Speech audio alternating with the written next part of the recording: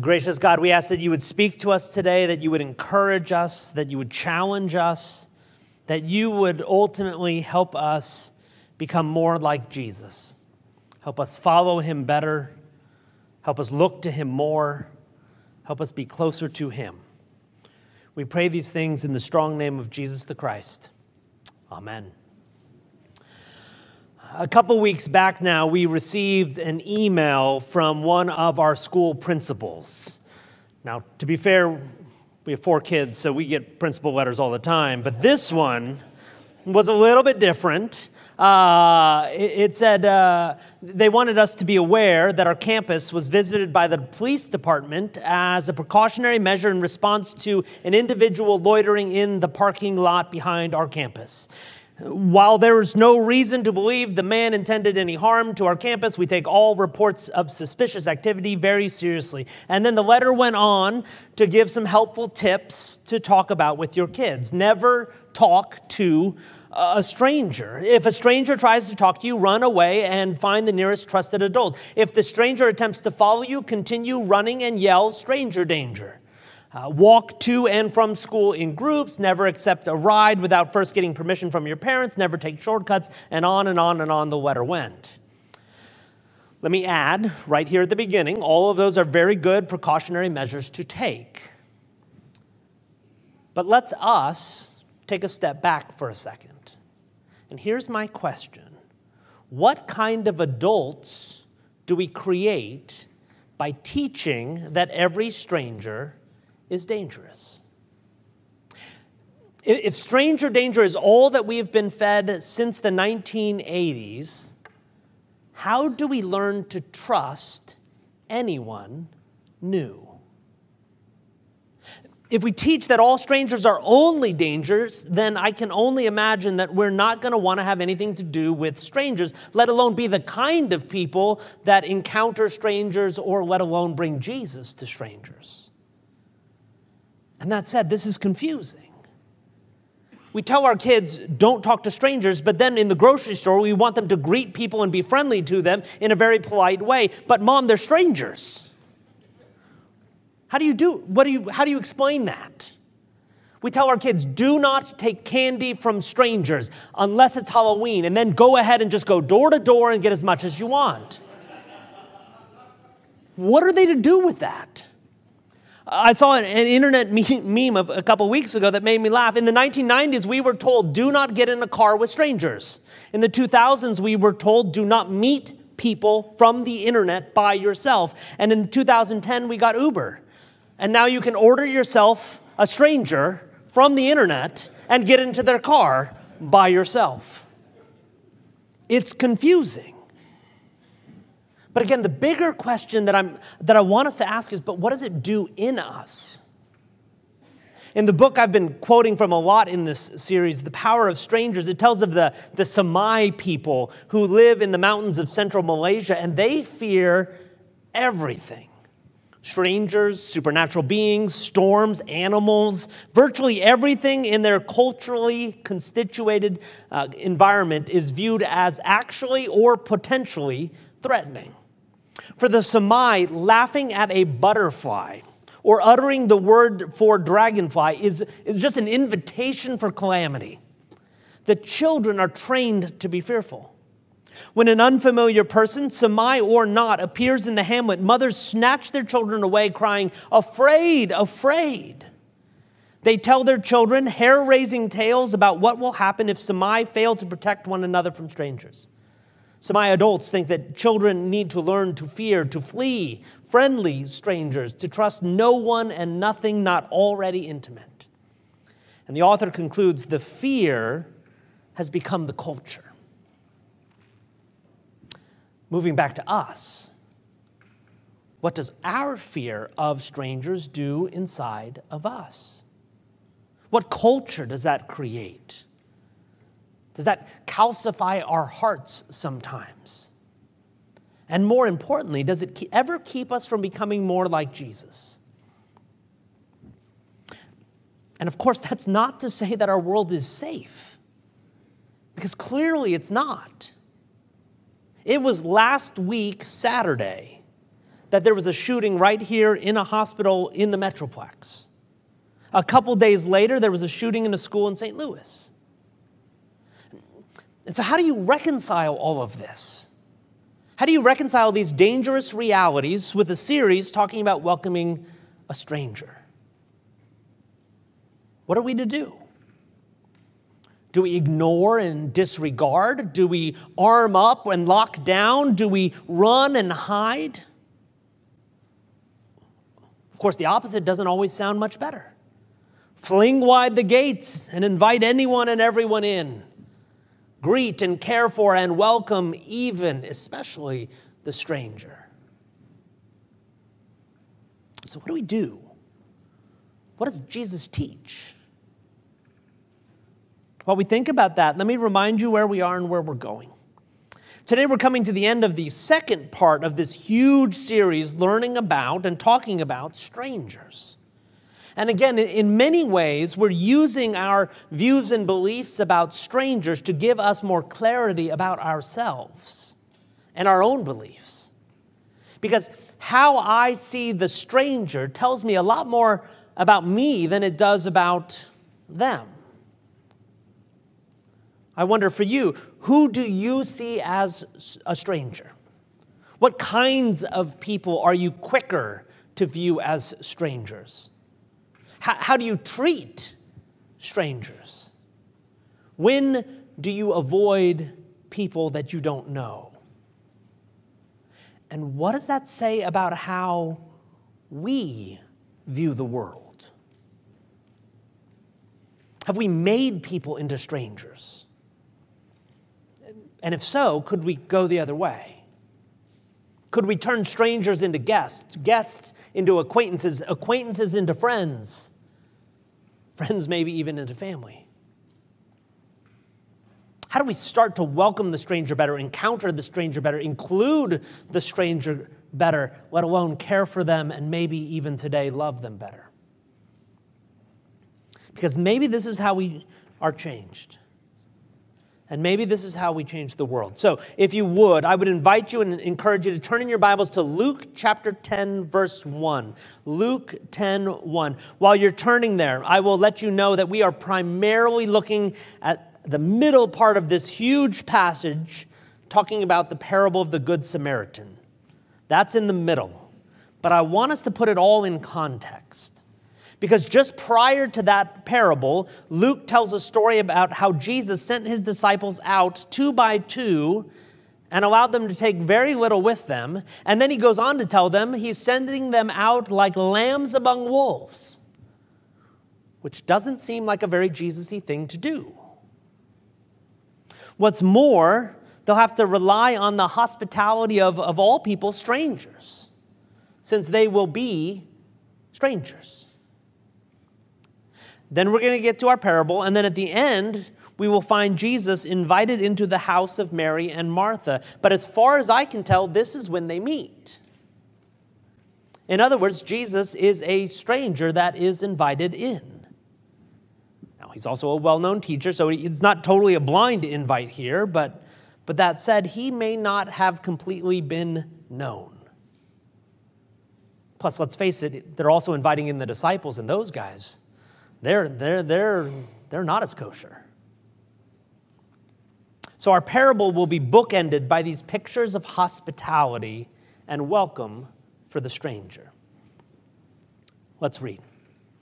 Luke chapter 10, verse 1. After this, the Lord appointed 72 others and sent them 2 by 2 ahead of him to every town and place where he was about to go.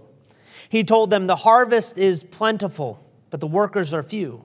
Ask the Lord of the harvest, therefore, to send out workers into his harvest field. Go, I'm sending you out like lambs among wolves. Do not take a purse or bag or sandals, and do not greet anyone on the road. When you enter a house, first say, 'Peace to this house.' If someone who promotes peace is there, your peace will rest on them. If not, it will return to you. Stay there, eating and drinking whatever they give you, for the worker deserves his wages. Do not move around from house to house. When you enter a town and are welcomed, eat what is offered to you. Heal the sick who are there and tell them the kingdom of God has come near to you.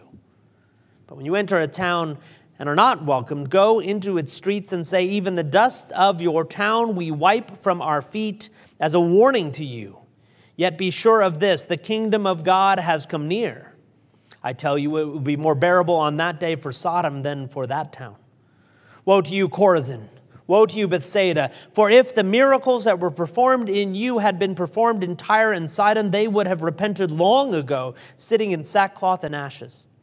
But it will be more bearable for Tyre and Sidon at the judgment than for you. And you, Capernaum, will you be lifted to the heavens? No, you will go down to Hades.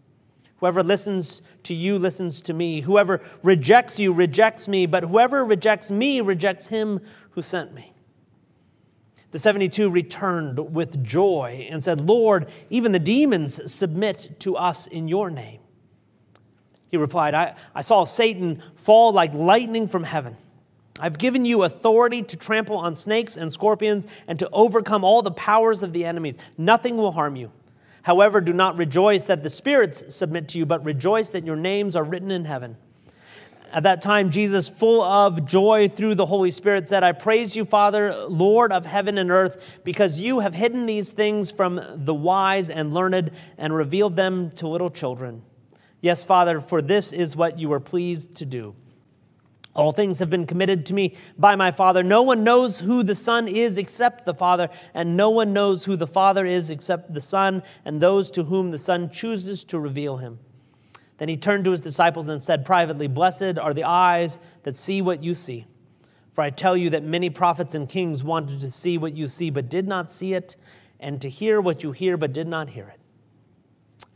On one occasion, an expert of the law stood up to test Jesus. Teacher, he asked, what must I do to inherit eternal life? What is written in the law, he replied. How do you read it? He answered, love the Lord your God with all your heart and with all your soul and with all your strength and with all your mind. And love your neighbor as yourself. You have answered correctly, Jesus replied. Do this and you will live. But he wanted to justify himself. So he asked Jesus, and who is my neighbor? In reply, Jesus said, a man was going down from Jerusalem to Jericho when he was attacked by robbers. They stripped him of his clothes, beat him, and went away, leaving him half dead. A priest happened to be going down the same road, and when he saw the man, he passed by on the other side. So to a Levite, when he came to the place and saw him, passed by on the other side. But a Samaritan, as he traveled, came where the man was, and when he saw him, he took pity on him. He went to him, bandaged his wounds, pouring on oil and wine. Then he put the man on his own donkey, brought him to an inn, and took care of him. The next day he took out 2 denarii and gave them to the innkeeper. Look after him, he said, and when I return, I will reimburse you for any extra expense you may have. Which of these 3 do you think was a neighbor to the man who fell into the hands of robbers? The expert in the law replied, the one who had mercy on him. Jesus told him, go and do likewise. As Jesus and his disciples were on their way, he came to a village where a woman named Martha opened her home to him.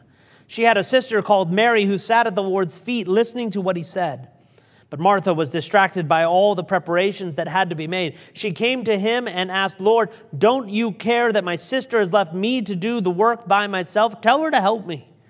Martha, Martha, the Lord answered, you are worried and upset about many things, but few things are needed, or indeed only one. Mary has chosen what is better, and it will not be taken away from her. Amen. Okay, that was a long passage, but today we're primarily looking at that middle part, the parable of the Good Samaritan. Probably one of the most famous parables that Jesus tells. But let's see what it may say to us today in light of this series, because it may be surprising. We start by simply the context. An expert in the Jewish law, the Torah, the first 5 books of the Bible, gets up to test Jesus. What must I do to inherit eternal life? And just because it stood out, I find the word inherit interesting. He seems to be asking, what is he supposed to do so that he can be a part of a group that will be gifted eternal life? What will get me in? What's the price I have to pay? Who do I have to become? What do I have to join? And Jesus returns the question back, what do you think? The man answers, love the Lord your God and love your neighbor. Jesus says, great, good answer. But the lawyer didn't want to let Jesus off that easily, and he wanted to justify himself, which never is a good idea. And so he asks another question. Well, then who is my neighbor? Because clearly it's not just the people who live in close proximity to my property. Clearly it's not just the people who are already just like me. And in typical Jewish and Jesus fashion, the answer is found in a story. A man was going from Jerusalem to Jericho. Now, since most of you don't know that road very well, especially what that road looked like 2,000 years ago, it's a winding road with bad visibility. What's more, it was sometimes known as the Way of Blood because bandits would sometimes hide on the way and then jump out and rob travelers, or worse. And so we're not surprised then that is exactly what happens to our guy. Attacked, robbed, beaten, left for dead. That's the setup of the story. But luckily, there are some heroes on the way. And there's a good chance that they don't know what happened to this man, so we'll have to see what happens. They also don't know the state of this man. He could be in need of aid. He could be already dead. He could be part of the robber gang.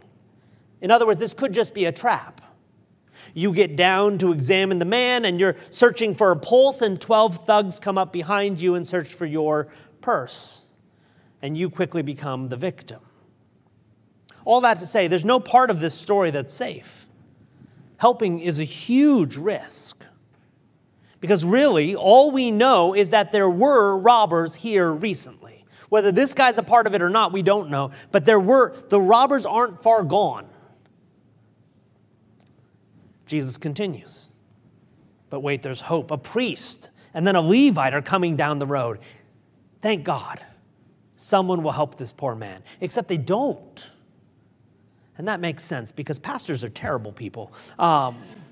Or, more likely, they don't want to make themselves unclean by touching a possibly dead body. Or maybe they just don't want to be inconvenienced because they're just too busy. They have important things to do. Or they just don't want to be duped because remember, this could be a trap. Or maybe it's not Sunday and pastors only work on Sunday, so they're technically off duty. So I don't have to be kind today. It's my day off. Alas, our man doesn't get any help from the good guys. And then Jesus, the masterful storyteller, picks the most despised, disliked, detested person he can think of. He picks the other. He picks someone from that group, those guys. He picks, in that context, a Samaritan. And I wonder if it was in our context, if he's really simply picking the stranger. The person we don't recognize, the person we don't know, the person we don't like, the person who's different, the person who's distant, the person who's strange. And Jesus makes that guy the hero. The Samaritan is traveling along. He comes to the man. He sees him. He takes pity on him, and he cares for him, bandaging his wounds, bringing him out of danger, getting the man help. And let's recognize that as the Samaritan does all of this, he's doing it for a stranger. Because we don't know anything about the guy who got robbed. He's just beaten up and left for dead. That's all we know. But in that, the reality is that he is the other stranger in this story. And so this guy is helping a stranger, loving a stranger. And Jesus concludes, go and do likewise. Go be more like this stranger and go love the stranger. Now remember, the question ultimately, that Jesus is answering, love your neighbor as yourself, and who is my neighbor? Jesus tells the story, tweaks the question a little, who was a neighbor to the man? And the expert in the law responds, the one who had mercy. Can't even speak the name Samaritan, but he can point to the third guy. And Jesus simply commands, go and do likewise. As if we are to be the kind of people who love like that. As if we are to be the kind of people who serve like that. If we are to be the kind of people who have mercy, show mercy like that. Even to strangers. I find the Samaritan's good example to be a challenge to how I often live my life.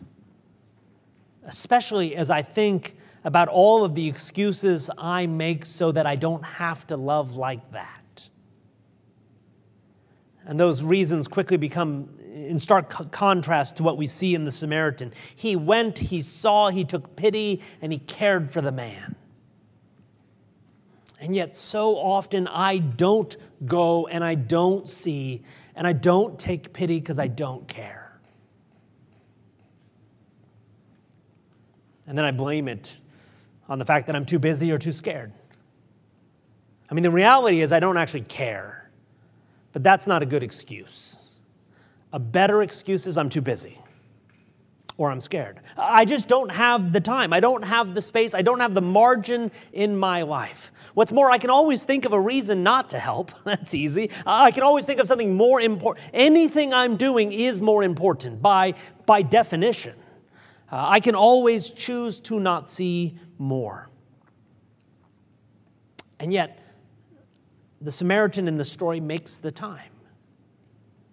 The Samaritan was busy enough that he had to leave the man in the thing, and then he had to go, and I'm going to come back because I'm busy doing things. I'll come back and pay you for whatever else, he was busy enough.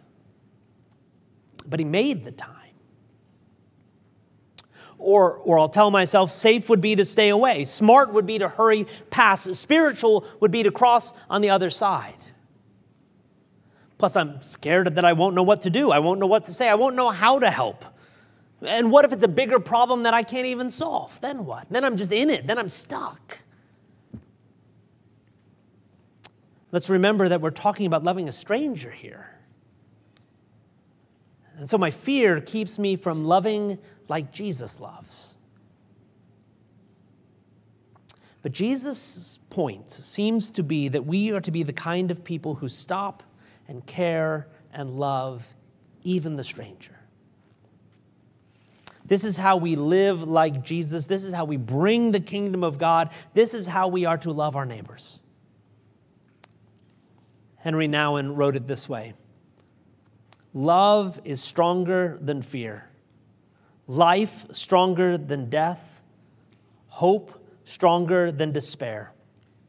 We have to trust that the risk of loving is always worth taking. I'll say that again. Love is stronger than fear, life stronger than death, hope stronger than despair. We have to trust that the risk of loving is always worth taking. Because here's the thing. That's what Jesus did. That's what Jesus does, even for us. Jesus loved even through fear. Jesus loved even through despair. Jesus loved even through death. Because for some reason he believed that we were worth the risk. And it's why we become then a people who love others. It's why we become a people who bring that kingdom come. We become a people who love not just our neighbors, but our strangers. Let's pray. Lord God, we thank you that you love us like that. That Jesus risked himself in love on us. We pray that we would learn to do that better.